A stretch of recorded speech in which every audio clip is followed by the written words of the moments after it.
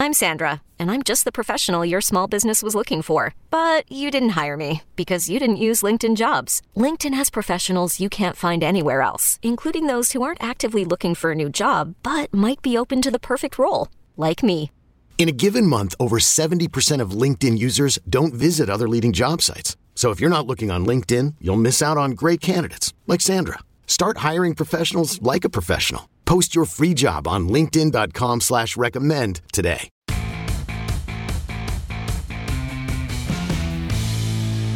Welcome to this Comic Book Nation bonus episode where we decided to step on a grenade of our own making by ranking the movies of the DC Extended Universe. Never been the official name, but better known as the DCEU. DC is about to enter a whole new era after this year, and we decided it's long overdue that we got into ranking the movies of the DCEU because, I mean, we've been doing this since some of these movies have been dropping, and we've never formally talked about this as a crew in 5 years of doing this show. I don't think we've ever been nitty-gritty about how we all really feel about the highly controversial, highly divisive DCEU era. So we're recording this obviously before the release of Aquaman and the Lost Kingdom, because does anybody really care? Is that going to change things for really anybody? Anybody here? No. I only would have cared if they replaced Amber Heard. Whoop. All right. Well, we didn't even wait for the countdown. That would have just been cool. It would have been interesting to see. I think it would have drawn a lot of people. Yeah. All right. So there you have it. I mean, we're just all right. The swords are already out and we didn't even start the countdown. So there are 15 movies in the DCEU that we will be ranking today. And they are as follows. I got to pull up my list because it gets hard. We have, I gave them to you guys. Did I give them to you guys in order before? Yeah, that was like a better list. Give us your order now. Yeah, I was about to, right? I was about to just step into giving you guys my order because I'm we'll be revealing all of them as we go. Yes. Yeah. So we might as well just jump on it. Yeah, let's just jump on in and just get into it because why do all the preamble, right? So I think we go when our usual thing is to go by order of first name, right? So it's like Connor, Janelle. Oh, I love that. Yeah, Jake. Yeah, then me, then Matt. I was always last in class because of my last name, so this is cool. That makes sense. Right. I think I always fall in the same spot somehow. All right. But let's get it started. So we're going to do this since there are 15 of these films. We're going to do 2 at a time, I think, up until I said our top 6. When we get to like the top 6, we'll slow it down for 1 at a time explanations because those are the films that really are worthy of more talking points. Yeah. So we're going to try to keep it a little bit speedy, especially on these lower films that are just going to get ragged on. So let's not be too hard. To quote The Simpsons, stop. Many of these are already dead. So let's go. Connor Casey, get it kicked off. What were your number 15 and 14 picks for the DCEU movies? Well, number 15 should come as no surprise if you know me. It's The Flash. This movie knows what it did. It knows that it had some gross stuff behind the scenes and on camera. Still trying to figure out how the hell George Reeves was on screen, guys. Need some explanation on that one. This movie is a testament to the infected, on fire, sinking ship that was the DCEU, and it stands in effigy of everything that was wrong with it and its poor leadership over the many years of its existence. It deserves the bottom spot. Number 14 is a movie where I don't know what drugs were taken in order to make this movie happen, but I'm curious as to what that experience would be like. It's Wonder Woman 1984. Spoiler alert, I really like the first Wonder Woman. It's pretty high on my list. I don't have a freaking clue what was going on with this one. Everything from what they were doing with Kristen Wiig's character to the god-awful editing to the whole just, hey, let's speak in platitudes for the entire movie about wishes and the truth and God knows what else. Why was this movie set in the 1980s? Not really important. It's an entire mess, and it came out at a time when the world needed some good distractions, and it failed miserably in that department. So it's at the bottom of the list as well. Nice. Kicking things off on a real easygoing note. Here we go. I love it. I mean, Connor was fired up and ready to just rag. I'm mean, and that's what I get to be on this. Connor warned us yesterday. Janelle, go. Yes. So for me, I'm going to say as a whole, when I was looking back in general, I was like, I don't hate anything. I just am disappointed. So mine is more like level of disappointment. And so my number one most disappointed film in this DCEU is Suicide Squad from 2016. Biggest reason why is because Jared Leto Joker was something I was so looking forward to seeing. I loved the teasers. I was really excited about him as an actor, and we saw nothing. So I can't even judge him on his Joker because I didn't see any of it. Also, it was just a disjointed film. It had so much potential with the cast. And honestly, the Suicide Squad is so freaking cool. This was the biggest disappointment to me. And I thought it was not that bad. And when I tried to rewatch it recently, I couldn't even get through it. And that never happens for me. I am a ride or die. I will sit and watch through a movie, even if I don't like it. I could not get through it again. So biggest disappointment, Suicide Squad. My next pick is Justice League from 2017. I also, whenever there's an ensemble cast, whenever there's a ton of characters that I love getting together to do something awesome, I was so excited for this. I cannot tell you how pumped I was to get an Avengers DC. And I was just so disappointed with this film. It didn't make sense to me. It felt like they cut out so much stuff, as we had come to find out. And I'm really excited to finish this list and talk more about this. So I'm just going to let it breathe on that. Justice League is 14 for me. All right. And now for the time when the list starts to enter the realm of sanity. Here we go. My number 15 pick for the worst of the DCEU is Shazam! Fury of the Gods. This is, I don't just judge comic book movies like a lot of these pundits out here today. I actually judge cinema. And just on a cinematic level, this is just a really poor movie. It's poorly put together. The two lead actors can't even agree on a performance. Asher Angel's doing something completely different than the shtick Zachary Levi's doing. So therefore, the Shazam character doesn't even work. It has one of the worst villain stories. David F. Sandberg, I think, was always mismatched for this franchise. I just recently, as my horror movie viewing was doing, rewatched his breakout film Lights Out, which is excellent. And, this just never fit Shazam. There's a scene in here where somebody's favorite teacher jumps off a roof and the kid is legitimately scarred. Little Freddy is scarred and oh my God. And it's why is this in this movie where half the cast is kids and being goofy? It's just totally a mess. Everything about it's a mess. It's tired. And like Connor claimed about The Flash, this was the sign of where the DCEU really was it was out of gas and just running on fumes. And even the actors don't even look like they're having all that great of a time in it. And Helen Mirren and Lucy Liu, I'm glad you guys got a paycheck, but good Lord. All right, I'm done beating up on that. My number 14 pick is also Justice League. There's been a couple times in my DC movie or just comic book movie viewing life where I've seen the first scene of a movie and been wow, I really need to get up and get out of here.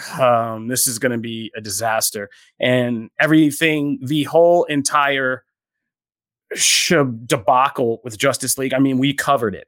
I was in the office when we got the news that Zack Snyder was gone and Joss Whedon was taken over, and we nearly fell over our desks. The very first scene of this with Batman on that rooftop, it's clearly really bad. And I don't see how anybody can now know what really happened all behind the scenes, what we saw with Zack Snyder's version of the film, and put this anywhere else besides near the bottom of the barrel where it belongs. So that's my number 14 pick. Over to Matt.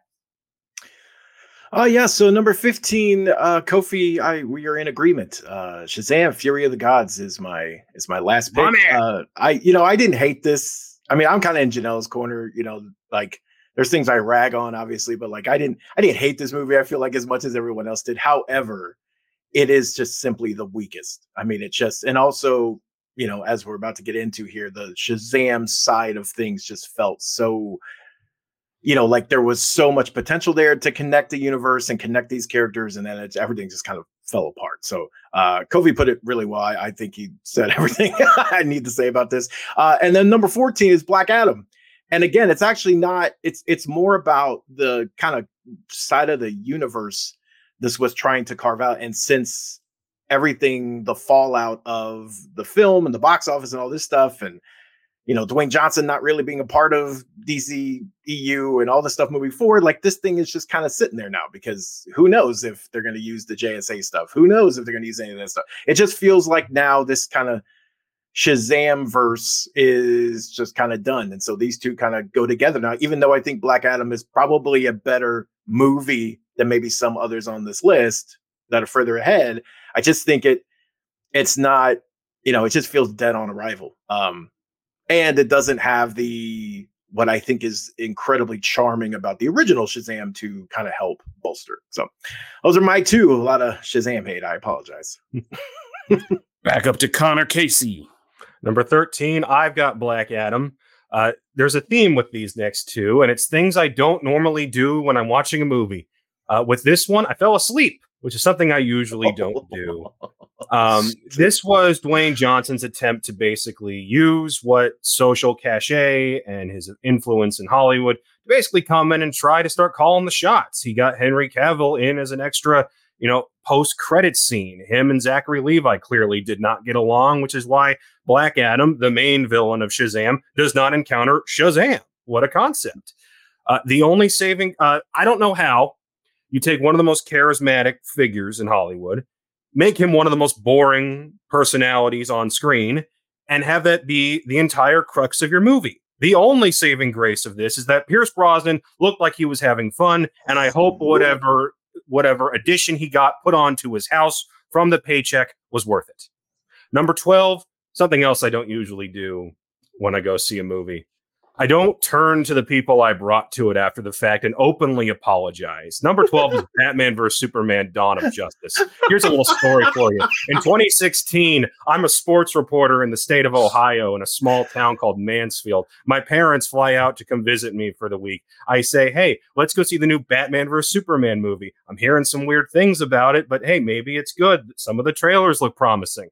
I go to it. I watch it, sit through the whole thing, turn to them afterwards and say, I am so sorry for the 3 hours you will never get back. This, no matter how you feel about this movie, the fact that our very first on-screen live action Superman and Batman encounter was, and the best they could do was this, is astoundingly baffling. This should have mattered. This should have been a moment in American cinema.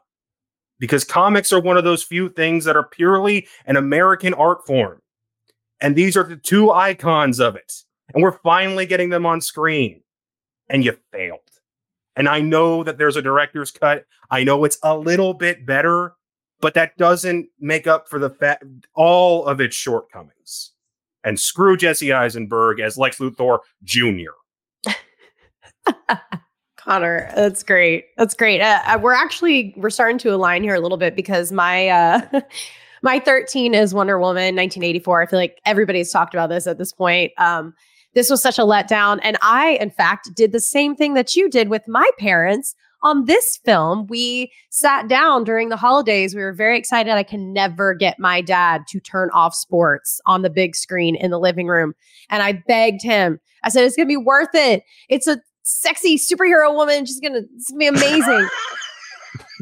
After this film, I apologized to my family for wasting their time. It was just awkward and not enjoyable. And yeah, it just felt like meaningless, really. Like, what was the point of this whole story? Was your dad like, was the sexy Supergirl supposed to be the cat? Yeah, no, that was Wonder Woman. But yeah, anyway, so no, I mean, she was still sexy in it, but yeah, let down. And number 12 for me is Batman versus Superman as well. When this came out, I was not with you guys doing DC coverage. I was over at Comic Book doing The Walking Dead. I was such a casual DC fan. I started off more of a fan of Marvel. So I, as a casual fan, did not feel ready for this. Like, I didn't have enough development of Superman or Batman with Ben and Henry. And so when we got this, it felt really like left field. I was like, wait, what? Why are they fighting? Like, where did this come from? Why? And I just feel like for the casual viewer, it was really confusing and just convoluted, and a lot of characters and a lot of context that if you weren't really like knowing the comics or whatever, you were kind of confused. So that was my biggest qualm with it. Going back now, looking back when I rewatched this, I was like, oh yeah, it makes more sense. Cause like I know about, that rift between the two, but back then I was very confused. So yeah. All right, Kofi. Wow. I think the moral of the last segment was don't still be watching superhero movies with your parents. Let's go. Yes. Let's go on. Yeah, I stopped that a long time ago. But we're gonna put all some of these takes aside. I'm gonna go. What are we on? Number 13? 13.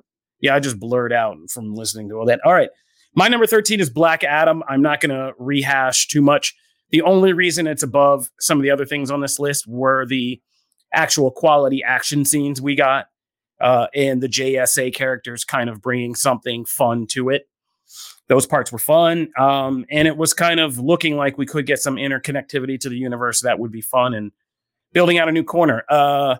Like Captain Marvel, they kind of strangled it with a script that had the main character, like Connor alluded to, not make any sense or be engaging in any way, all for the sake of a mystery that wasn't a mystery, right? Like we got advertised what this story was, but then the movie tries to make it a mystery that he's like the dad and not the son, and the son died. And I was like, bro, we knew that.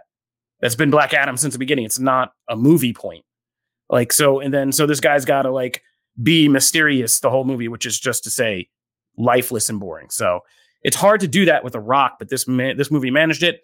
But better action scenes and some fun supporting DC characters puts it a little bit higher. My next one is Wonder Woman 1984 is my number 12 pick, just because, I got to see the first Wonder. I was one of the first people in the world to get to see the first Wonder Woman, kind of what they had put on screen. I got to go see Patty Jenkins do the No Man's Land sequence and play it for us when she had just edited it over in London. And I was like, yo, you made a hit. And so, yeah, the downgrade in quality and the baffling choices they kind of make in this movie are really, it's really a letdown. Now, it still has some things. It still has the banter between kind of Diana and Steve and that chemistry. It still has kind of Gal Gadot and kind of some fun things. I even like what Pedro Pascal does as Maxwell Lord, but it is a complete kind of down step from the original, from the cheesy mall opening and all that. You could see what happened, no shade, but like when the Snyder influence was pulled back a little bit more, it didn't come out so great. So that's why I'm putting that there. And for some reason, we had to have a long conversation about sexual consent with this movie. What the hell, guys? Always good to have. And I mean, it was better than Transformers. So let's just move on. Matt. All right. So my number 13 is Justice League, the 2017 film. There's still parts of that movie I like, but it does feel like the more you watch that movie, the more you feel like you're watching half of one movie and half of another. It just feels very Frankenstein at certain parts. And the tonal shifts don't mesh sometimes. So it's just, over time, that movie has kind of become less and less and less watchable. And then, Batman v Superman, Dawn of Justice is the one here. Now, Kofi knows I've always bagged on this movie. I've been a detractor for a long time. And here's the thing, though. The reason it's not lower on the list is because, to me, it gave us one of the best Batman scenes of all time. That Batman sequence in this movie, I will put up against anything. That was the coolest Batman fight sequence ever. Okay, that scene rules. And there's a couple of those scenes that when Snyder's kind of aesthetics and cinematic style really mesh with just a cool, it's just allowed to be cool. And it works, man. It's just my thing with this movie has always been they tried to shove 4 storylines that are their own movie, if not 2 movies unto themselves, into one. And it bit them. And it's always going to do that because there's just only so much space, even when you have 3 hours. So that's me. All right, Connor, you get to speak again. Number 11 and 10 are 2 movies. Such a weird way to put it. Thank you for deeming me allowed to speak. So for these next 2, there were 2 movies on this list I still haven't seen, and I sure as hell wasn't going to go out of my way to try to watch them. So I felt like the stuff I actively dislike deserved to be below them, but they had to be somewhere on the list. So number 11, because I don't like Zachary Levi, Shazam! Fury of the Gods. I haven't heard if this movie's good. I never intend to watch this movie, but here it is on the list. So congratulations. And number 10, because I've heard it's decent, I might get around to this one at some point. So I feel like it deserves to be in the top 10, is Blue Beetle. Woo! Way to go. Nice. Okay, so for me, my 11 pick, I know we just slid through that really fast. My 11 pick is Black Adam. You guys have hit on it so many times already. The action is great. Kofi, I agree. So that's why he wasn't lower. Really enjoyed it, but it's hard to live up to some of these others. So number 10. Now, guys, this is no longer like me roasting. This is my top 10. So I'm not roasting anymore. My 10th favorite is Aquaman. It was cheesy and fun and goofy and a little more lighthearted, and that felt great.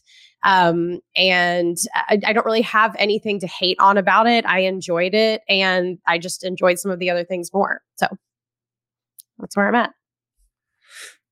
We back to me? All right, good. Speeding up here. I like it. My number 11 pick is Suicide Squad 2016. There are elements of this in what David Ayer was making that I really enjoy. Some of the kind of the earlier scenes, even though we get about 4 different intro scenes in this movie before it begins, the David Ayer pieces were really good. And I'll never forget that this will go down in history as one of my favorite trailers when they played his kind of raw cut of the film at Comic-Con 2016. With the whole I started a joke and that whole original trailer. And there is a version of this film that is really good. And the DCEU is always weird because a lot of the things I'm going to say and a lot of the arguments I'm going to make are based on the fact that there were clearly some creator cuts here of something we were supposed to get. And then a maniacal weird studio came in and did some weird stuff to it. And now we have to live under the impression of that. So this is one of them. I think there's just some kind of raw rewatchability. This is one of those things you see on TNT when you're folding laundry and you're like, this is stupid enough to keep on while I'm folding laundry. So it doesn't make me angry. It's good in that sense. So it's one of the lesser, I don't even know what word. It's like what a C- is in a student. You know what I mean? You're barely okay, but not really. But just take the C- and go away. But that's how I feel about Suicide Squad. Oscar-winning Suicide Squad to you. Yeah. Now, put some respect along, on my name. my number 10 pick is The Flash. I think The Flash actually gets points for the more grounded kind of story it did tell. The character story, I think, is really good upon rewatch. And it does that whole alternate self thing really well. Ezra Miller, they actually did a really good job separating the performance from, the real world and all of that other craziness. But the core story and character story is good. And it's actually a resonant story if you're a DC fan and understand who these characters are, Barry changing his mother, how that resonates through Batman's story and all of this stuff is well done. And I like the twist they did with the villain about being this version of Barry. And there's some powerful scenes in Flash that scene with his mom in the grocery store at the end. I don't know how you don't if you're a son and you have a mom, I don't know how that doesn't resonate with you if that was the choice you had to make. You know, that's Peter Parker on another level. You know what I mean? So there are some really good, powerful scenes in this film, but it's also a great kind of example of everything that kind of went wrong with the DCEU and not being able to make decisions and make choices to go one way or the other. And also everything kind of rotten and weird at Warner Brothers, where they just crack open a vault and just start rolling out dead celebrities to appear in movies and do all this. So that in the just forever baffling, overcomplicated, underfinished use of CGI is it's the weirdest hodgepodge example of, I mean, in some ways it just kind of embodies the DCEU experience totally, right? So from the fan theory experience, everything about it is just there. So it deserves a spotted like number 10, kind of like where it's hovering there. So that's my 11 and 10 pick. Over to you, Matt. All right, so might as well stay on the Flash because that's where mine comes in here. Kofi put it really well. I mean, I'm the weird chasm between the baby intro scene and the emotional, like heart-wrenching, genuine moment between Barry and his mom. Is just like that. The stuff in between there's some really great stuff. I mean, Sasha's Supergirl ruled. I thought the Keaton stuff was really well handled. There's just a lot to this movie that I actually really like.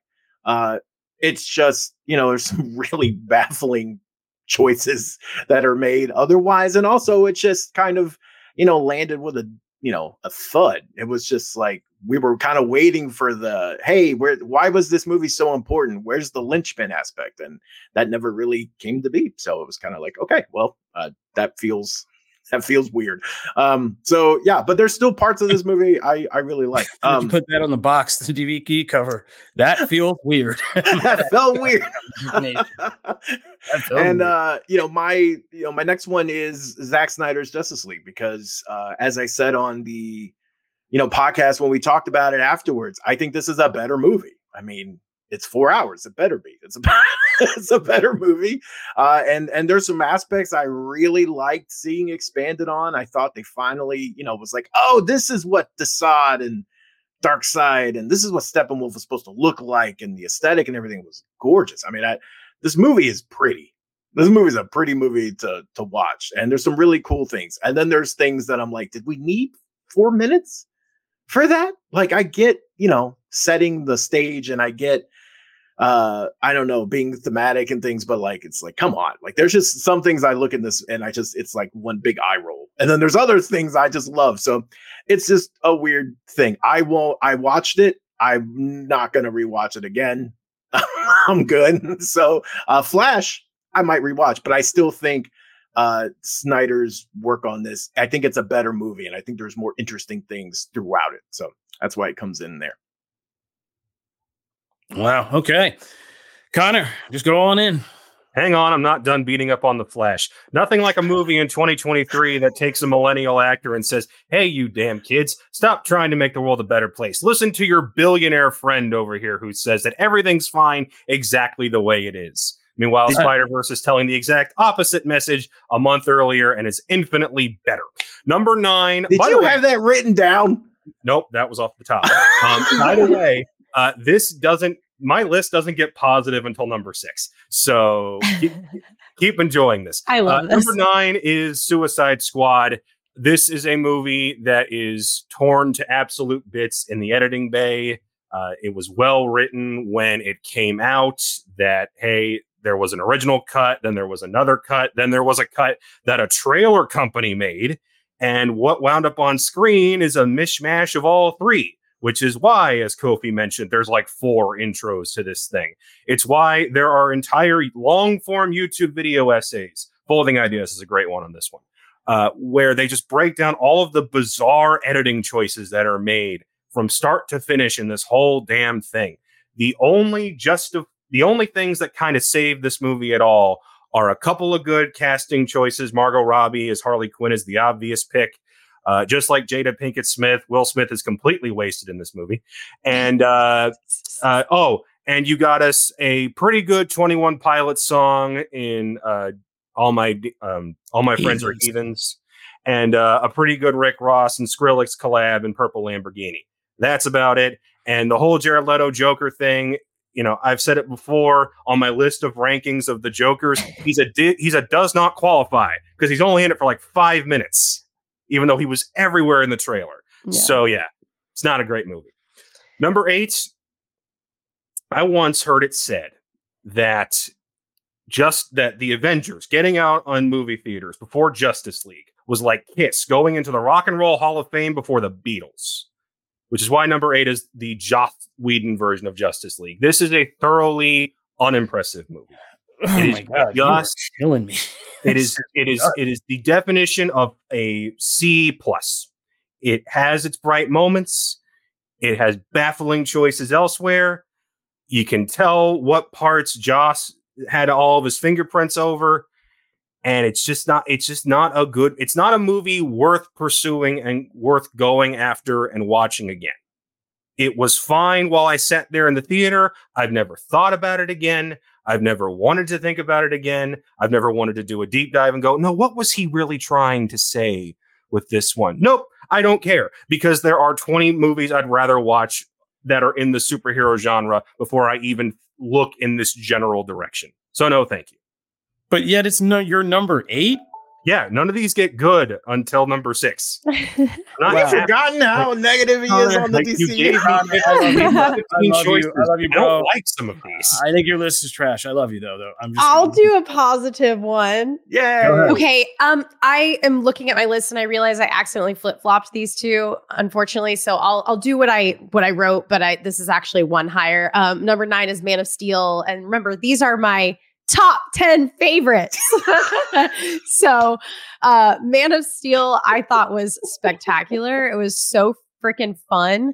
And it was like my introduction to Henry as Superman. And I was just very excited about Superman in general at this point. And I feel like everyone was.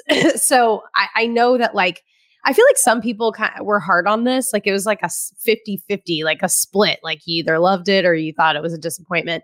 I was one of the people that was really pumped about it. The only thing that was kind of lacking was like the chemistry between him and his Lois Lane. Like, I didn't really like feel the romance, felt kind of shallow to me. But yeah, I like this one. And the more I actually am like looking at my list, I'm like, I probably should have done this higher, but that's okay. The next one, you guys are going to hate me. You definitely aren't going to agree with me. I have Shazam! Fury of the Gods. I thought it was good. I thought it was fun. I really, if you liked the first one, I feel like it's a follow-up. Like, it's the same vibes. It's happy. It's, feel good. It's self-contained story within the DCEU, which it had to be. And yeah, I felt like it got a really bad rap. And I think that's unfortunate because it's obviously so different from what James Gunn was, doing with his Suicide Squad and Peacemaker and stuff. It was so different than like Zack Snyder's dark stuff. It's obviously totally different from The Flash, and I'm okay with that. And I appreciate it for what it is. And that's why I enjoyed it. Well said. This is angering. I think this is going to end up dividing. I have a question. You say my list is trash, but you had Justice League at 14. So what's the issue? Me? It's not in my top 10. Okay. It did not crack the top 10. I'm half joking with you. I just do not agree with your list, and I'm putting it out there for the listeners to know. I'm going to go a little mid boys on this one. I don't agree with most of my co-host lists, and I think it's going to end up dividing us more than uniting us. But we're in it now, so now we got to just keep plowing through. This. I don't. I know you are. I know you don't. You don't care. You'll just tell me to shut up anyway. So you don't care. That's how we started this whole podcast. Was you just looking across the desk and just putting on headphones? I believe those same headphones, just being like, "Shut up." It probably was. I need to get new headphones. Anyway, so my number 9 pick, and feel free to rag on me because I guarantee by the end of my list, you guys are going to be up my back about my list. So let's get into it. So my number 9 pick is Shazam, the original Shazam. It's just like the most like middle of the road kind of fun, kind of okay DC movie. It's a terrible look at Philadelphia. I don't believe it at all. but they managed to rein together enough to make David F. Sandberg's kind of tonal things, like the scary parts weren't too scary. There's a lot of really funny parts in this. Levi and Asher Angel are so much more in sync, making the character fun between the Billy and, Shazam sides of it. You have Mark Strong anchoring down a villain, and you have a great finale and a kind of great story that has some powerful parts. Again, that part where he goes to see his mom and you think it's going to be this movie thing, and they're like, no, this is Philadelphia. Your mom don't want you, and like all of that stuff. And he has to learn to love his surrogate family and really value that. Like there's an actual arc there. And by the time they all become the Marvel family, or the Shazam family, I guess we call them now, it was a pretty good thing. And the whole fantasy of a kid being able to be an adult superhero was well executed in this. There's a lot of funny scenes as they're training and doing all that stuff. So it's a cute, fun little movie, not the greatest. And right above it for the same kind of thing is just a really solid, good, and most of all, fun, a rarity sometimes in these DC movies, even I will admit, commodity is Blue Beetle. So Blue Beetle is at number 8 for me. Really solid superhero origin, so much so that he may be the lone survivor of this universal incursion. He may make the hop out of here and into the new DCU because the actors were so good, as we talked about in detail. And if you guys haven't heard our Blue Beetle spoilers podcast, where Matt and I believe, who did it with us? Was it just you and I? I think it was just you and I. We were going to have Nick hop in, who was also a big fan. So yeah, but he was busy. Yeah, but it's so culturally rich and authentic, and so many cultural subtext in it that are really well done without being overbearing on the movie. It is definitely a Latino superhero movie with a great supporting cast. And for what they were working with, good action and budget, and, just silly enough to suspend disbelief about like why an entire neighborhood can go and be under siege without, the police and military coming down on it. And unlike some of my co-hosts, I actually really enjoyed what's her name? I can't believe I'm blanking on Victoria. her. Yeah. Susan Sarandon doing like a sociopathic Karen send up was really good to me, because I know Susan Sarandon is who she is kind of in real life, and her doing kind that the opposite that send up. Yeah, exactly. And her kind of doing that. And she's another one. Her and Robert De Niro this year have done two, and that's a weird thing to pull in from Killers of the Flower Moon, have done kind of like, white sociopathic person of power, so entrenched in their kind of crazy belief that they think they're really a friendly, good person, like really well. She does it, and they're just both master actors, but she did it really well in that. So I like Blue Beetle, and I think it deserves to survive. I think that franchise does deserve to survive. So that's my number 8. Even in this video, we still got a Scorsese mention in there. Good job, Kof. Cinema. All right. Let's go back up to Connor. Okay, I think we can relax. Everybody's getting into actual. You skipped Matt. I'm sorry, buddy. No. But I'll make mine super quick because we've already touched on these. Trade secret. I keep shifting the last name in my head, so I keep thinking you're going one before me, and I'm like last. But anyway, I'm sorry. Go ahead. No. Suicide Squad is my number 9. This is actually, like Janelle, this is actually shifted to my top list. I really enjoy these movies. While I enjoy some more than others, if they're in this kind of area from here on out, I actually really enjoyed them and will rewatch them. I think it's safe to say that all of these I will actually rewatch at some point if they're on or whatever. Suicide Squad, the 2016 Suicide Squad, has a lot of issues. It has some of that Frankenstein thing that Justice League has. This is actually one of the few alternate cuts I would actually really like to see. This is actually one I actually would like to see an Ayer cut on, because to me, it is interesting. Please don't encourage him. Here's the thing. I'm typically not a big fan of like whatever came out is what came out, and then we go from there. I let it be. But the things he has said in interviews, I actually do find it intriguing. I would actually like to see that. But as it stands, I enjoy a lot of the casting choices. I enjoy a lot of the back and forth between the members. I mean, obviously Margot as Harley Quinn killed it. I actually liked Will Smith in this role. It didn't take full advantage of him by no means, but I actually still liked Deadshot. I liked a couple of the characters, and I thought it was still I thought it was still really interesting. I will rewatch this if it's on. Like, I will sit and watch it again. And my next one's the same way. Shazam. I enjoy Shazam. I think it was trying to be something different, and honestly something that the DCU at the time really needed. It was just fun and lighthearted. I thought Levi knocked that role out of the park, and it was even probably a little too creepy at times with some of the way they portrayed the sins and things like that for a younger audience. But I thought it worked, and I thought it took advantage of Sandberg's skill set. So those are mine. All right, now really back up to Connor. Now, are we doing 2 this time or 1? Which number are we on? We're on 7. Yeah, we'll do 7 and 6, and then we'll just do top 5s, I guess. There you go. That's okay. how that works. Yeah. Well, this one wound up having a theme again because they were both directed by the same person. Number 7 is Zack Snyder's Justice League. Now, bit of a preface on this one. The fact that this project exists is fascinating and will be likely studied for years. The toxicity surrounding the fan campaign, the release the Snyder Cut, needs to be what's the opposite of commend? Hated. It needs to be chastised. It needs to be called out for the crap that it was. Mm-hmm. And honestly, I think that Snyder played a significant role in some of that by fanning the flames, by going, hey, go to this social media network that nobody except me uses, and I'll keep giving you little tiny morsels, and I'll say, I swear this cut is real. It wasn't real. It was never real. The only reason what you got that 4-hour on HBO Max exists is because Warner Brothers at the time was desperate to put something out because it was COVID, and they said, hey, Zach, here's a bunch of money. Go take what you made, add some extra stuff in it, recut it how you want it, and put it out. It wasn't like there was a ready-made reel for anyone to just pull out of a safe and throw onto a movie screen and call it a day.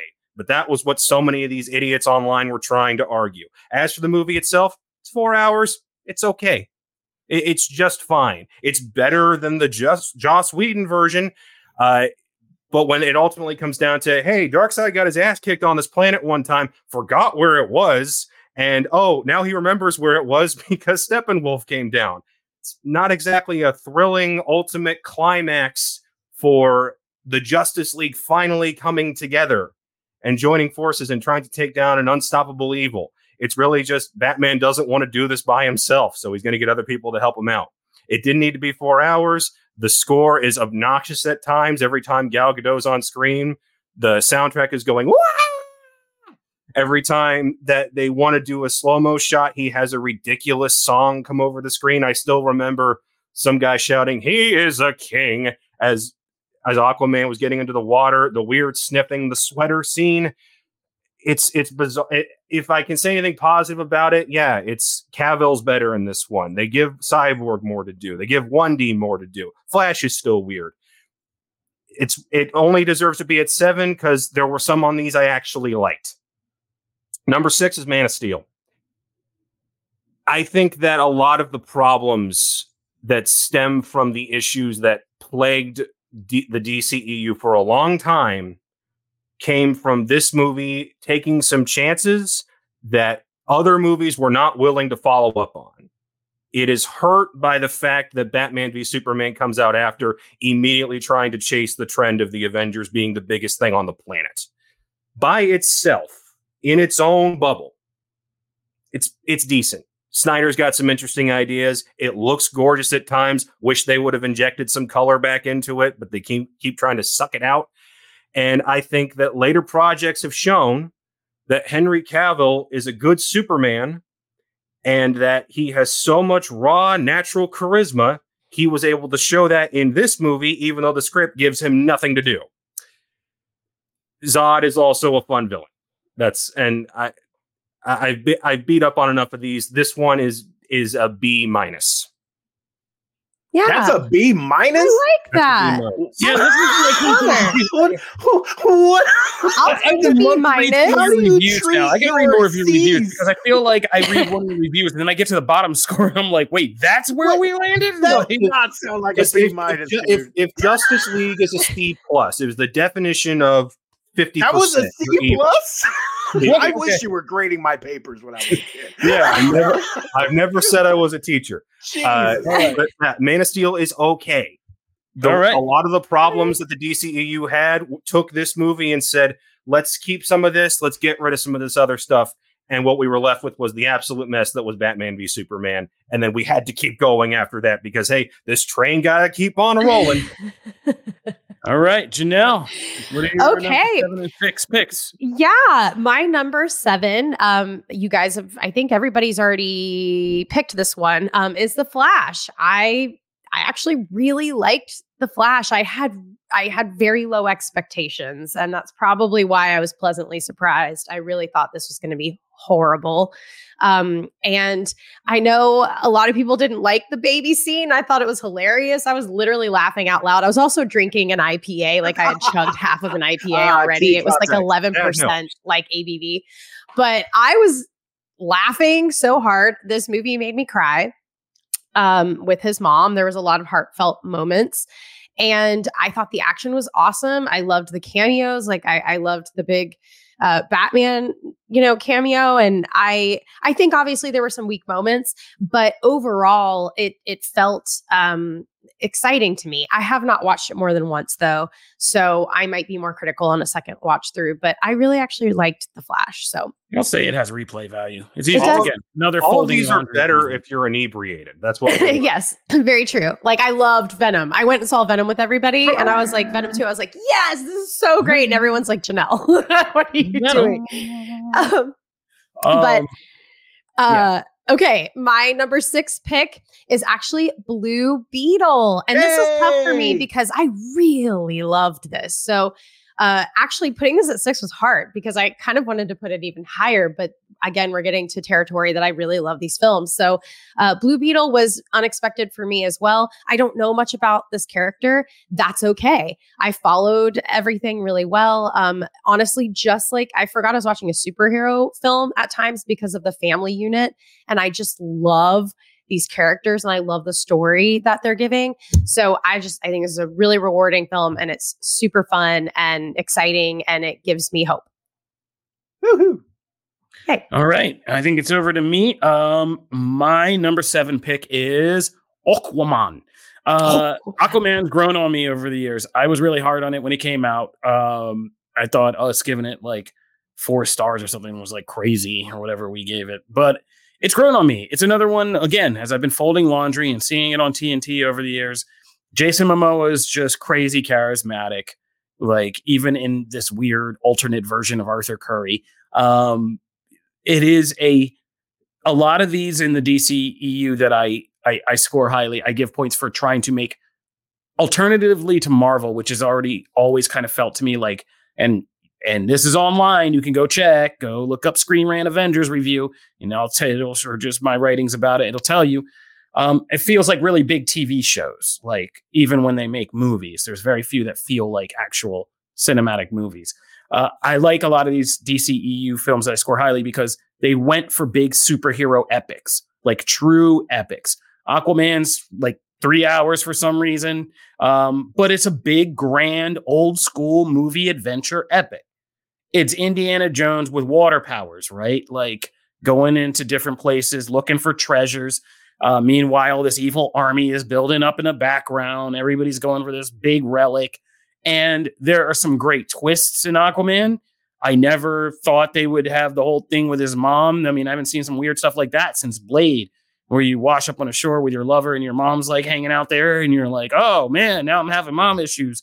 Go rewatch the original Blade if you want to see some weird familiar issues. Star Wars got nothing on that. But so, yeah, it is. It's a big superhero epic. It gave some people what they wanted, which was more fun, more joke, and more color in the DCEU. It's a colorful, beautiful kind of movie. For not being Avatar, they do the underwater thing pretty well. And there are points when James Wan really gets to cook on the scary horror front that are really great. Like that trench sequence is great. Yeah. Like it's freaky and the visuals are amazing. And even when he has to kind of communicate that final, I forget the name of the Kraken or whatever is down there and have that whole conversation with it, that freaky monster. Like all that's good, and him getting the armor and the trident, like it's all epic, and it feels like it culminates in something big. The end fight with the tridents is dope. Like, yeah, Pitbull singing Africa is serious, but like, Mr. Worldwide. It's a big blockbuster worldwide demographic movie. And so you're going to have that kind of, it has a Fast and Furious sheen to it. Right. And so like it made $1 billion and it pleased crowds, obviously. So it's also like a good standalone. And one of the only things besides Wonder Woman to come out of the Snyder verse and actually be successful while doing something slightly different with itself. So props to Aquaman. My number 6, and I don't think it's been on the list yet, and I got nervous and I had to re-look it up, but my number 6 is Birds of Prey. Okay, so I guess everybody scored this higher. Interesting. Ooh, this is like playing poker, but my number 6 is Birds of Prey. And my number 7 and my number 6 are really interesting, and I didn't plan it this way, but when I was just sitting here looking at it, because one of these made $1 billion and one of these made like $1. And it's really baffling as to why. I think, I don't care what anybody says, between this, Ahsoka, and other things I've seen, I still think there's this big WNBA unspoken kind of sheen around comic books and superheroes and geek culture. And if you don't know what I mean, listen to Comic Book Nation more regularly, because I keep repeating these things. But, you know, the WNBA is a phenomenon where we swear these top-notch athletes who are just as talented are somehow not as interesting to watch as this other thing. Like, right? And it's like, that's kind of going away slowly but surely, but it's still very prevalent out there. And I feel like it happens in superhero movies too. This has a wonderful cast. Like, it's just crazy to think of how many people are now so like respected for, say, jumping into Star Wars or something like that. Mary Elizabeth Winstead, Ewan McGregor, Margot Robbie, Journey Smollett, all of them cooking in this movie. Kathy Yan cooking. The climactic fight scene has girls tossing hair ties to each other. Like, where do you get that in other like films that are not like authentically kind of female vision superhero films? Like, girls are tying up their hair in between punches and kicks. Like, it's crazy. It's fun. And the plot, having Harley as this unreliable narrator kind of taking us through this crazy story, it's so much more fun. And when you watch this movie over and over again, it's like, it's crazy. Like, how did we all in the midst of February, and I get it was COVID, like everything kind of, that was 2020, right? Like everything went crazy right after. It was right before COVID. Like, yeah, it was right before COVID. Before. Yeah. And so it's crazy that then it got swept under our, you know, very real fears of the world ending, that we kind of forgot this one. But I feel like this is going to be one, like the TikTokers become a discovered gem when they're like, hey, we found this movie. And they're like, yeah, okay, kids. But like, you know, it is really well done and a good noir tale with a good character study about Harley in it. And they've taken things from this movie, I feel like, and kind of leaked into DC Comics as Harley has evolved there, about her personal kind of feelings about being a villain, being a hero, and like what the in-between is, and like kind of doing it her way. So great stuff. This movie really deserves much more love than it gets. And yeah, it's crazy that my number 7 made $1 billion and this one made like $2. So go figure. Matt. So I don't even remember what number we're at. We're 7. 7. Yeah. My number 7 is actually one that's lower on everyone else's list. So Wonder Woman 1984. I don't dislike this movie as much as other people do. I get it. I like it all makes sense. I understand why people don't like it. The 80s aesthetic and everything was always going to kind of be up my alley. There's parts of the love story between Diana and Steve that I just really enjoyed in this movie, and some of it goes too far, and some of it, you know, feels like it's not quite all the way thought out. But there's a lot of it that I really enjoy. Gal as Wonder Woman makes up for a lot. I just adore her as the character, and she just is the character to me at this point. Kristen Wiig is fantastic as Cheetah, and in fact, that's the casting I was most worried about coming into the movie, and she's great. I just wanted her on screen more.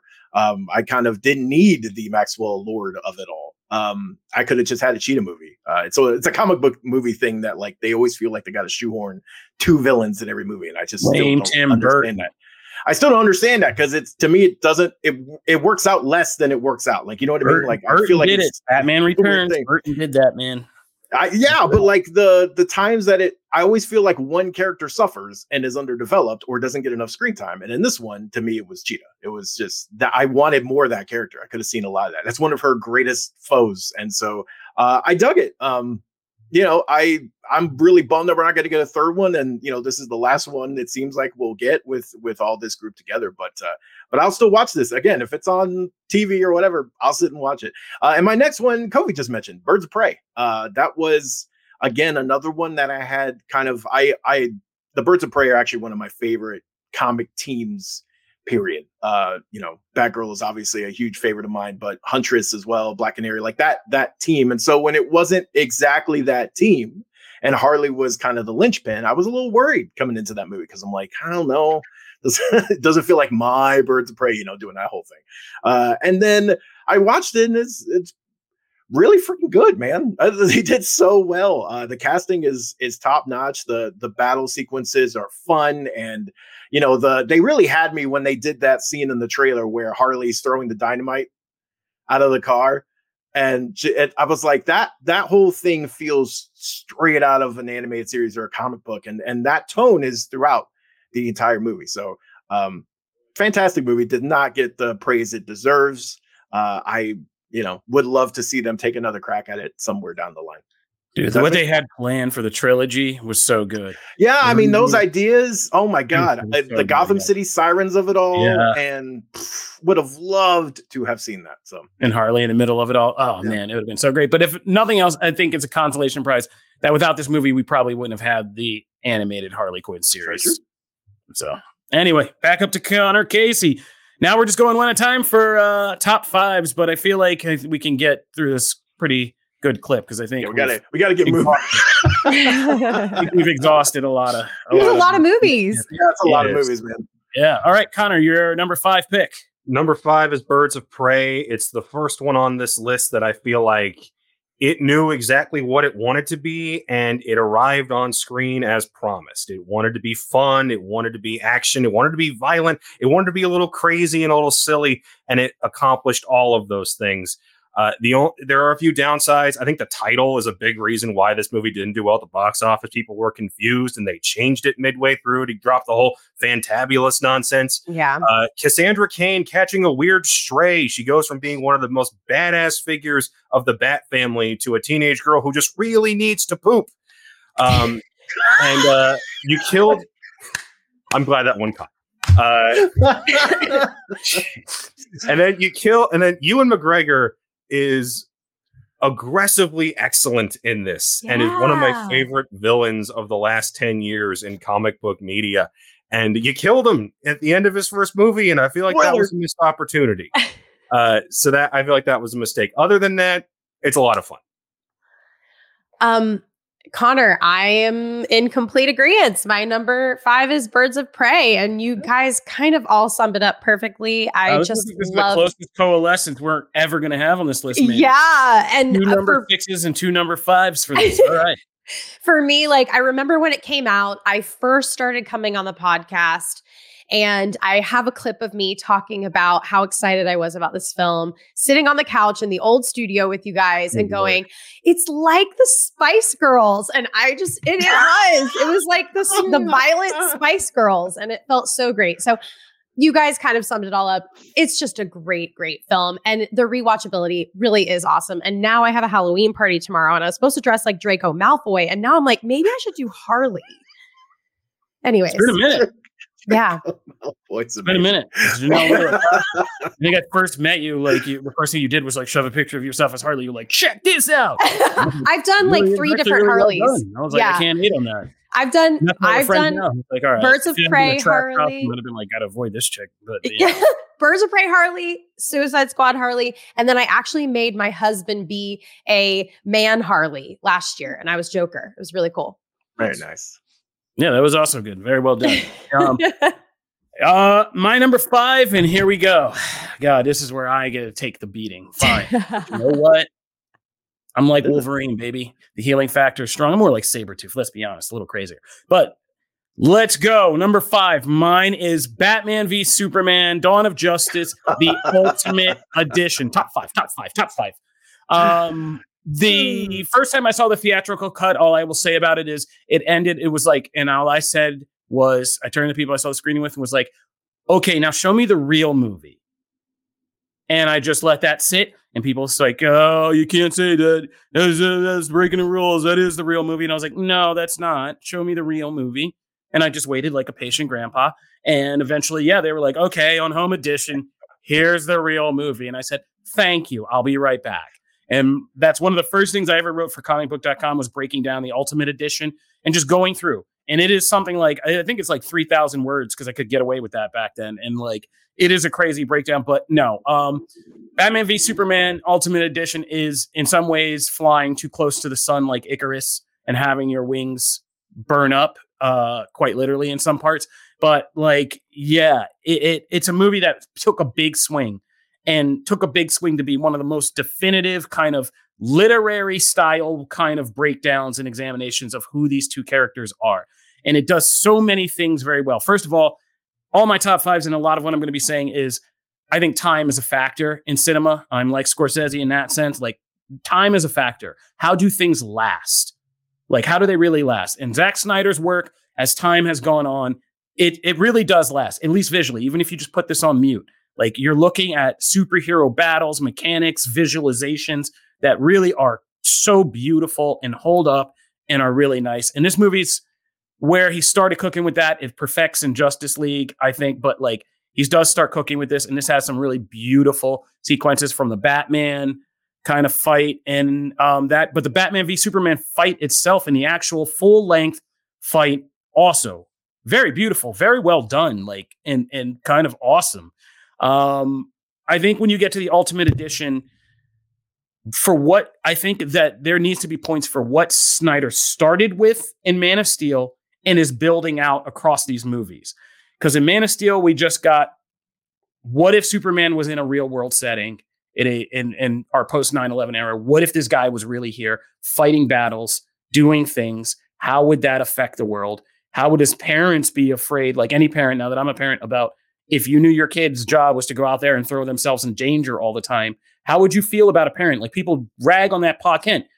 But that's why we don't change the world now, because I realize as a parent, like for everything I want society to change, it's really hard for me to look at my two kids and be like, I want you two to go out on the front lines and do that and put yourself in harm and for that change in the world. Like that's an incredibly complicated thing as a parent to say. And this idea that this guy was just like, oh, shucks, son, everything's good under the sun. And that's the American way. And that's what we do is complete bullshit. I'm sorry. It was. And to a generation of kids who are growing up in a much more diverse range in modern times with everything they saw, like to attempt to speak to them about who Superman could be. And I've written about this movie extensively is complicated enough. And then to build on that, how does Batman, a very wealthy, powerful, controlling human who's been doing this longer than anybody in this context, now has this other guy come on the back of this epic kind of disaster, and what kind of ramifications does that send out through the world, was incredibly complicated. Like that's some Garth Ennis, Hickman type level of, if we were comparing this to a comic book.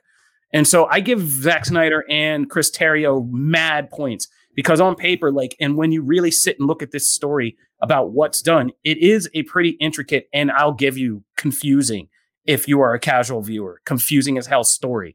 But the more you watch it, the more you realize it's also a very good Lex Luthor story. Like, say what you want about Jesse Eisenberg, but the raw mechanics of what Lex Luthor is doing in this movie, he appears goofy the whole time, but this dude is doing really serious stuff. He flame murders a whole compound of rebels in Africa. He blows up the Senate. He does all these crazy things. And to make public perception go against this alien hero, to get this one of the most brilliant crime fighters in the world riled up and off his game and going at the wrong person, it's all really masterful manipulation. And Jesse Eisenberg and Henry Cavill on top of that roof tower talking when he holds him and shows him he kidnapped his mom and puts that photo up to Superman's face, this little scrawny, nerdy guy, is one of the, say what you want, I think it's one of the most interesting kind of comparisons of those two rivals. This brawny, all powerful God and this tiny little man in every sense of the word, but he being so brilliant that he can manipulate this guy emotionally to not even touch him, not even do anything, like while he's holding a photo of his mom bound and gagged. So like to get to that point, I think is really powerful. And I think this movie is underrated, where we praise something like The Godfather for its intricate kind of crime web story. Like there is an intricate story here, socio-political story at work. And everything from the larger story about how they get Superman to get riled up by the prisoner who gets murdered in the jail and all of that, like, and the African lady that they pay to lie, and then she tries to change and they push her in front of a freaking train. B-15, who's B-15, actually, if you go back and watch the movie, that's Loki's B-15. Iwumi, I don't want to mispronounce her name, but that's her in that role. So it's really well done, and I like it as, again, a superhero, socio-political, adult epic. Like, if this was a John Grisham novel, we'd be like, oh my God, he's a genius. But they tried to layer it in superheroes. It never really kind of found its way. I'm not sure what audience wants to see that. I think the Venn diagram is very small for that, and Warner Brothers tried to hack it up and made it even worse. And it is going to always be what it is, but I think it's a very interesting, and the way that it seamlessly is woven into the events of Man of Steel is that opening sequence with Ben Affleck, seeing it from that different angle. Again, some really awesome filmmaking. The Martha moment, they completely, you did not land the plane. That was a very profound thing that if you had just changed the dialogue a bit to it's make the it not linchpin of corny, the movie. It's the turning point by which the two forces that were opposing each other come together. And Teen Titans Go to the Movies is a better parody of it than the original version. Yeah, if they just had changed the dialogue to say, save Martha, my mom, and he's like, your mom is Martha. My mommy's name is Martha too. Or if he did, no, Batman would never say anything. He would just say, huh, but he would stop. That would hit him. He wouldn't say anything about it, but that would emotionally pierce his kind of mania. And so that is a frustrating thing. But that end fight with Doomsday, as tacked on as it might be, the actual epic action, Wonder Woman's debut in that moment, still one of the most badass things in superhero movies, when she saves those two boys from getting annihilated and with that shield. And the first time you hear the music and Gal Gadot's just standing there, awesome stuff. The flirtations with her and Bruce, Ben Affleck's Bruce Wayne persona in that movie, and like the party scene and everywhere, good stuff. A lot of good stuff. So that's my number 5 pick, and that'll be my longest spiel defending this movie, which I will. Matt. All right, so I got a jet here in a minute because I got to go pick up the little munchkin. So I'm actually going to run through my top 5 real quick so that you guys can break down everything else. But my 5 is actually Man of Steel. As Kofi kind of said, I think some of these movies do get better with time, and I do feel like I appreciate Man of Steel more and more as time goes on. Henry Cavill is a great Superman. I love the stuff they did with Krypton in this movie. Russell Crowe's Jor-El. There's some really. It felt like for one of the first times that I was as interested in the Kryptonian side of things as I was anything happening on Earth. They did such a fantastic job with that. Zod's a compelling villain. I didn't hate the big, he killed someone, because I also understood what he was going for as far as the arc that he has, right? That from that point on, Superman doesn't kill again. Like, there's a lot of really great ideas. I will watch that movie. If that movie's on, I will watch it. I really appreciate, and I think I still think Cavill never got the Superman film he deserved, but I think this is as close as he got. Next for me, number 4 for me is the Suicide Squad. This is the James Gunn Suicide Squad. I'm sorry, if you are able to deliver on Starro, you get a prize. No one else has a giant starfish monster, made it look awesome. You get a prize for something. I'm sorry. This movie was like everything that I, kind of knocked down the original Suicide Squad on. This movie had. I mean, it had depth of the characters and everything, but it also just like embraced the fantastical aspects of some of these characters and had fun with it. And King Shark's in there and fantastic. And like, even the characters, like oh my God, I'm blinking. Like Idris Elba's character, is it Bloodshot? I want to say Bloodshot. Yeah. So, that character, I'm not like a big fan of that character in the books. Like I could care less. He made the character like really like, oh, hey, I like what's happening there with the, with the daughter stuff and the like. There's a lot in that movie that I just love. So that movie, it gets a. I will watch that movie at any time, and it's criminal that movie didn't do better at the box office. It was COVID. Yeah, it was, and also that was still the Mac stuff. But I don't blame all that. Number 3 for me is Blue Beetle. Fantastic movie. Everyone probably knew this was going to be higher on the list. It is because of all the things like Janelle and Kofi mentioned. The family aspects are just phenomenal. I want to see this family more. The Powers, I thought they did a great job of embracing and feeling that out. There's plenty of potential for other Beatles and things like that, as we've seen in the comics. I'm very excited about the future. But as a film, this was one of those films that I kept recommending to people. I told my family to go see it. I was like, I called in the Spanish fam. I said, hey, go support this movie, damn it. Like we got to support it. It was one of those. And I it sucks that it didn't do better, but I just really enjoy it. I'm glad Jaime's sticking around. Number 2 for me is Aquaman. I am a unabashed fan of the Aquaverse in the DC Comics side. I was very excited for this movie. And this is one I actually just rewatched. And some of the like effects are a little duller, than they could be. It could use some sprucing up and stuff. But man, that Trident fight still rules. The stuff underwater, I'm so glad they got rid of those stupid bubbles.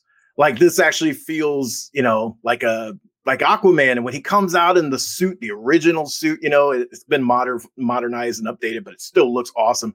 That moment, I was just giddy. It's so cool. And I also I'm a huge Mera fan. And while to me, they still didn't do enough with that character, I like some of the things they did do. So, and then number 1 for me is probably a surprise to no one, because I think I said it last week during a show. I think I said that my number 1 DC movie would probably be Wonder Woman. And lo and behold, it is. So it's Wonder Woman. That movie is untouched. There is no other DC movie that is as I can watch from start to finish over and over again. It's funny. The action hits hard. I will never take a shot at Snyder's theme, Wonder Woman theme, because that thing rules. Every time it comes on, I get hype. It's awesome. This movie really defined what that character could do on screen. And it has all the heart, and it solidified that like Gal is like the Wonder Woman I see in anything else. And I just enjoy it. So that's also one of the few Blu-rays I have. It's just that one, just in case on a rainy day my internet goes out. I need a Blu-ray. I'm going to watch Wonder Woman. So that's my list. I hope I cannot wait to hear what everyone else says on theirs tops, because I have lots of questions and stuff. But I got 2 jets.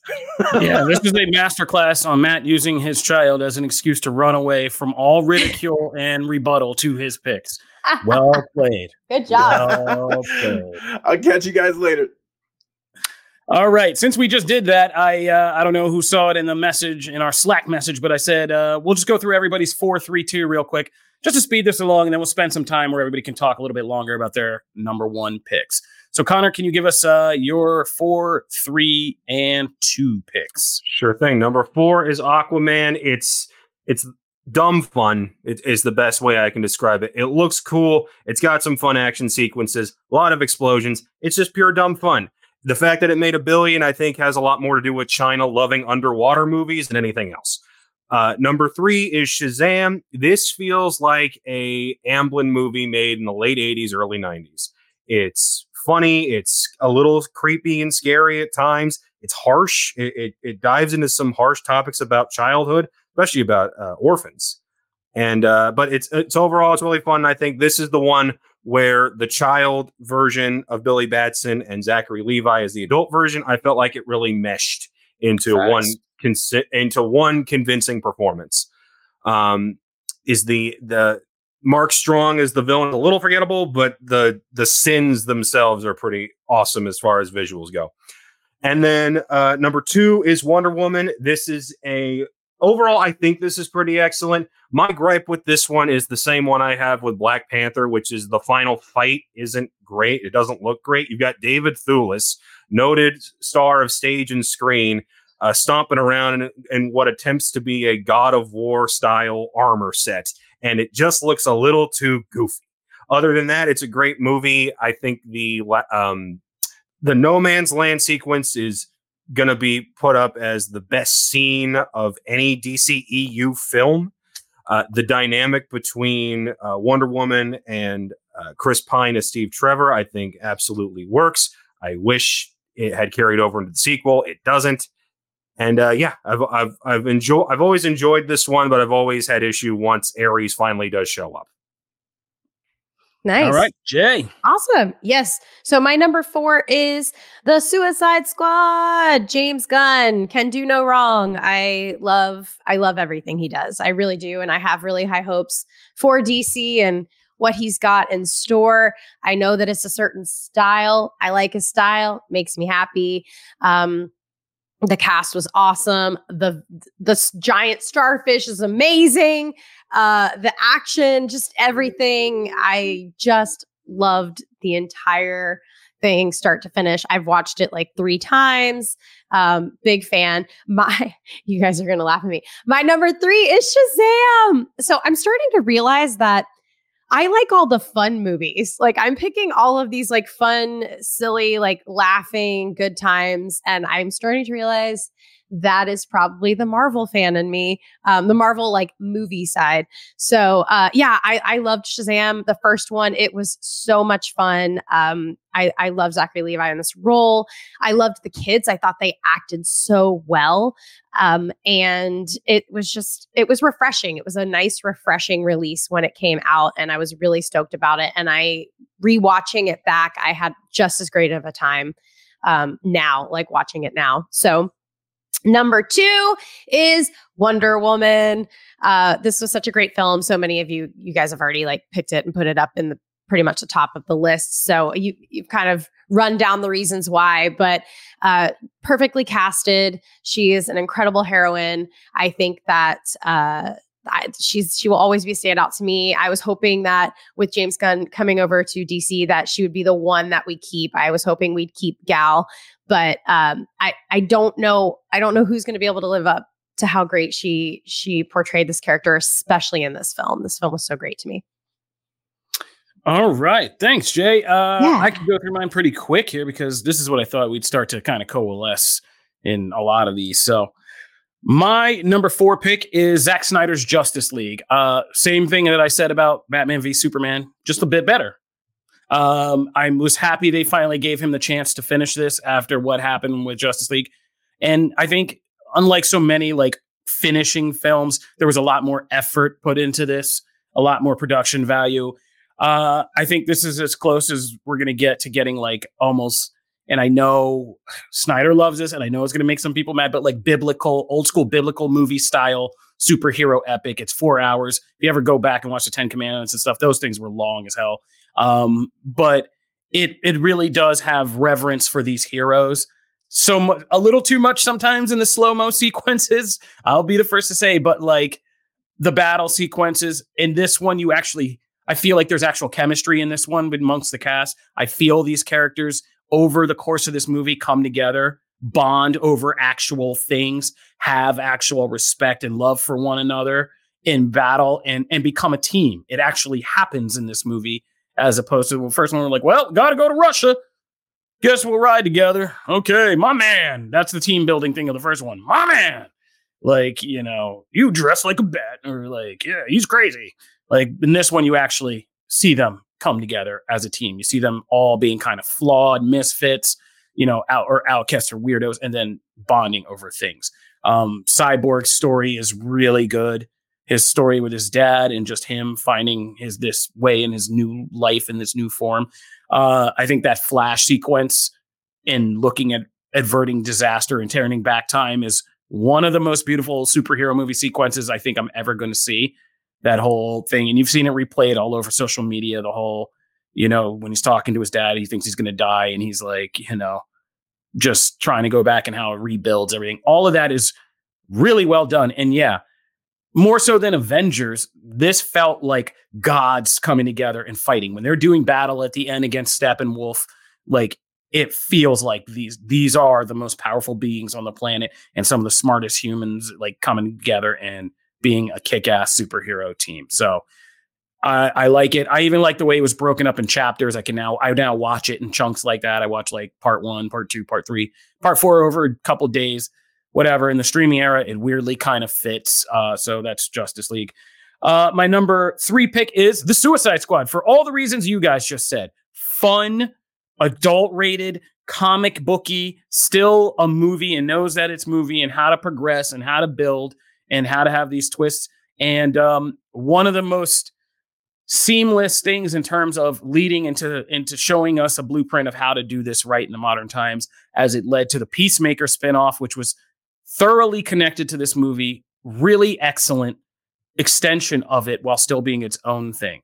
But there was a lot just so well done in The Suicide Squad, from the fake out beginning and the marketing with the cast that was going to die immediately to before we get the real kind of story, to the pacing of the story. One of the best showcases of Margot Robbie's Harley Quinn after her having to do so many things that didn't work out. But like, yeah, that whole sequence of her escaping the general's house and all that, the visuals, the colors, and making Starro not only work, but be freaky is so hard to do. But this movie does it well. And one of the most rewarding just replay experiences in all of these films easily.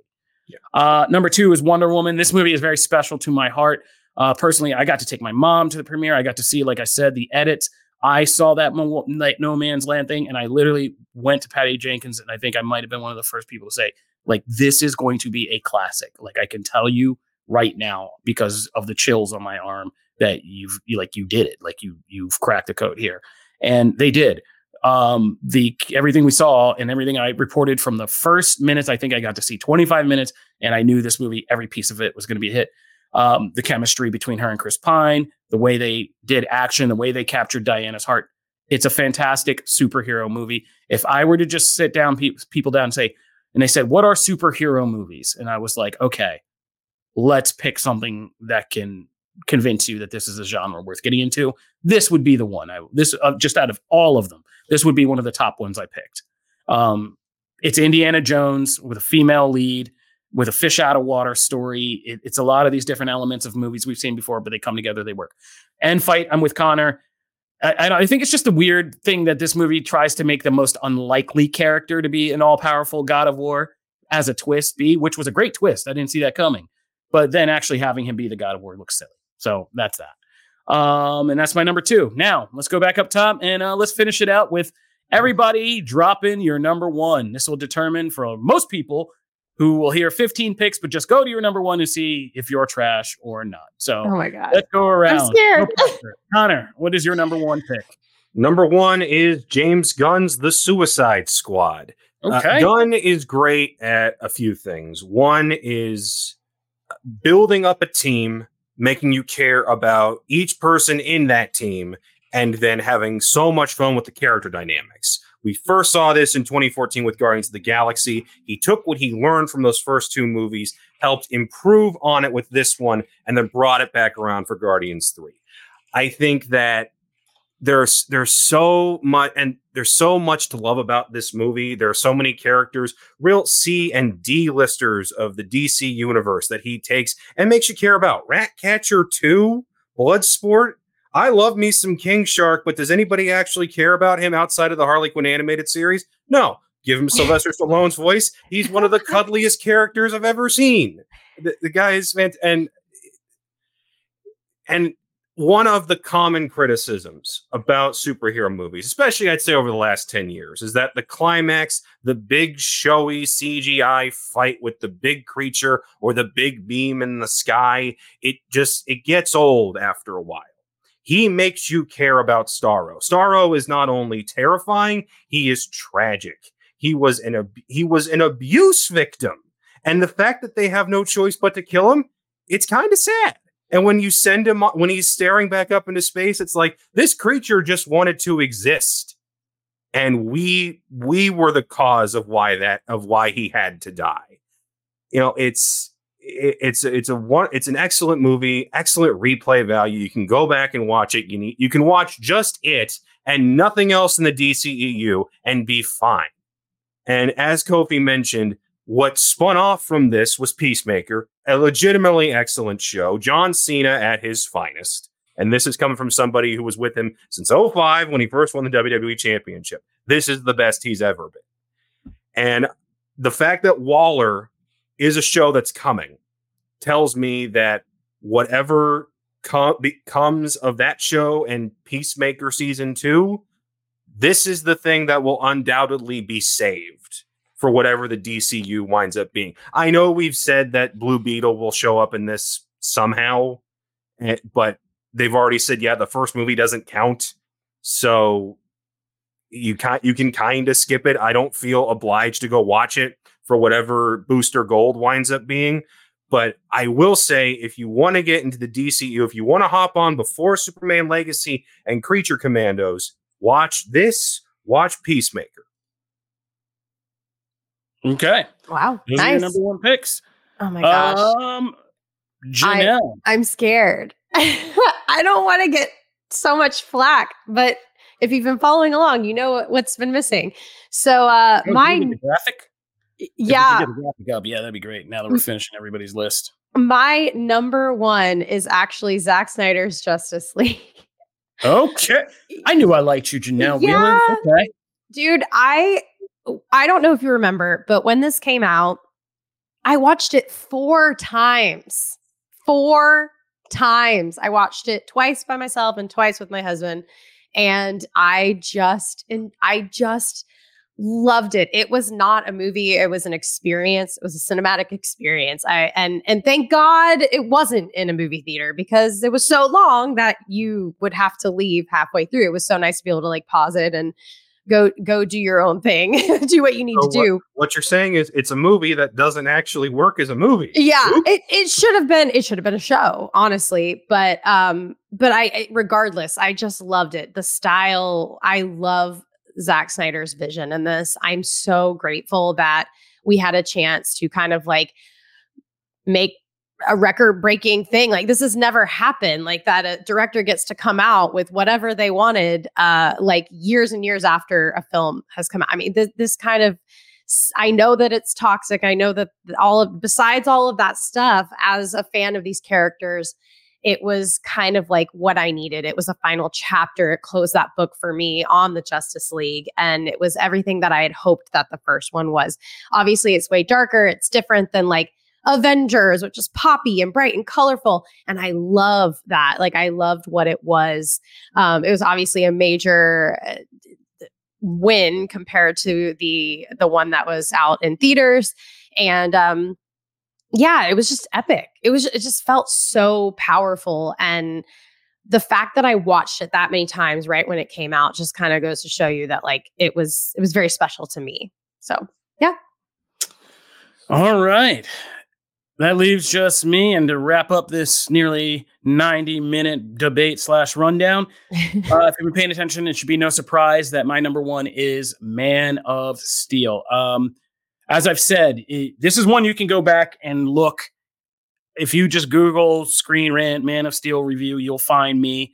And I saw it first day, saw it before opening day, released my review. I think this one stands up and against the test of time as the greatest visual representation of Superman on screen that I've seen in terms of just realizing his powers, realizing kind of his, like the fight mechanics between, Zod and Superman at the end are 10 times better than what the Wachowskis did in the end of the Matrix Revolutions. That's a low bar. Right. But it's still like that was amazing at the time as like superpowered flying people fighting. This was 10 times better. I actually like the fact that Snyder and the team and even Chris Nolan helping out jumped in to give you this more complicated, forcing you to examine Superman in the new, more complicated world we had built around it. I, like Matt, also really respect this as the start of an arc that was going to be something really epic, as we see. And you look back now through what happens to Superman through, Batman v Superman and Justice League Snyder Cut in his rebirth. Like, yeah, the whole killing to kind of coming back from the dead as this new, more hopeful Superman by the end as a literal kind of rebirth was interesting. I think the time dynamic, any of that, but just staying with Man of Steel, I started doing this job at a time when it was kind of being looked at that Snyder and Nolan would be the two shepherds of what the DCEU was going to be after the Batman franchise. And Nolan said, I'm not going to direct any more Batman, but I'll help you with the rest of this stuff for a brief period. And then after Man of Steel and all that, he was like, all right, enough of this crap. Like, I'm out. I'm tired of arguing superheroes. But their DNA both lives in that movie. And I think it's a very interesting mix. I like the nonlinear storytelling. I like how it kind of jumps around. I know that some people think that sacrifices the romance between Clark and Lois, but I see them meeting and respecting each other differently. It's not like shucks, you're a super powered hunk. Like, I love you. And, Clark, you're not like, I don't like this Clark Kent guy. It's Lois being really smart, being really capable, kind of tracking down the fact of who this guy is, and then kind of, respecting him as a subject, and then kind of getting to know him and being kind of sketched about him at first, but beginning to see that he has like this good heart and all that stuff, and getting to really like him. And her, and I like that she never really goes full gaga. Yes, it's a comic movie and they have to have a weird kiss in a moment of weird destructionness, but I like how it's one of my favorite endings. And it's just when she just says, like, they're still flirting at the end. She says, like, welcome to the planet. And it kind of gives him that knowing smile. That's sexy, man. Like, that's intellectual, modern sexy. I like that. But yeah, Man of Steel visually holds up. Some of the best villains ever in comic book movies, with Michael Shannon Zod is just one of the greatest comic book movie villains, period. Like, the conviction in his face when he says he wants to do this for his planet and destroy another one. I feel like Michael Shannon might be still out there trying to help an alien race wipe out our planet, because that's how serious he is about it. Aurora Andre, I can't pronounce her name, but I don't want to.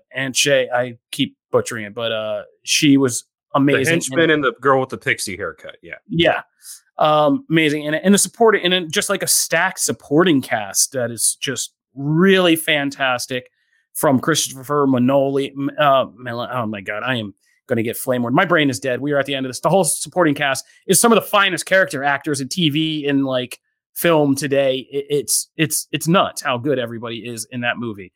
And yeah, even the more controversial, complicated points, I really now, as time goes on and I change as a person, like I said, that Pa Kent stuff sticks in my head more and more as a father now of a young son. And would I have the selflessness to tell my son to go out there and put himself at risk for the whole world of other people besides our family? Like, I don't know if I am that kind of strong person.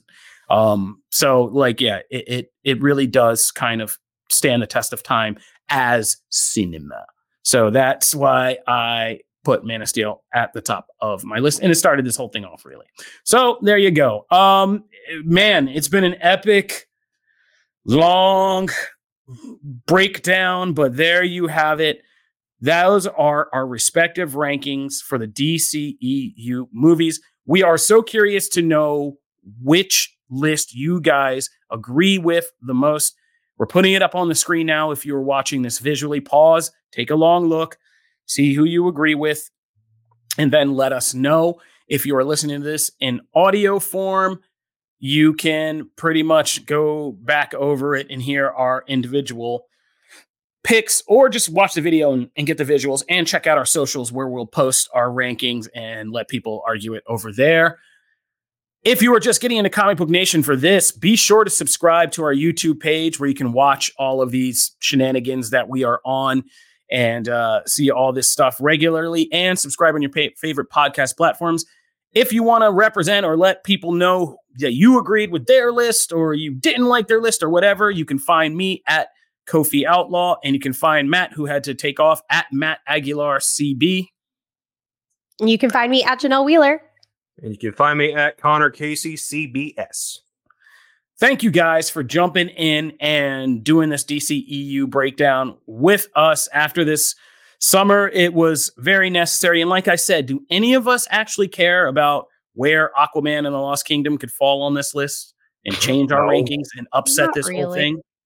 Not really. No. No, it's kind of over, right? Like, yeah, Mhm. it's over. I'll It's go watch over. the Batman again. That one's good. Oh, wow. All I right. still am excited for it because it's content, but I'm not worried about my list lineup. Yeah, we saw the trailers and they're already trying to sell this to me like Thor the Dark World. They're like, it's a brother buddy comedy. I was like, yeah, that's what they said about Thor the Dark World. Don't try to play me again. All right. We're going to get out of here. This has been our DCEU rankings. This is Comic Book Nation. Thank you for joining us. Peace. Later.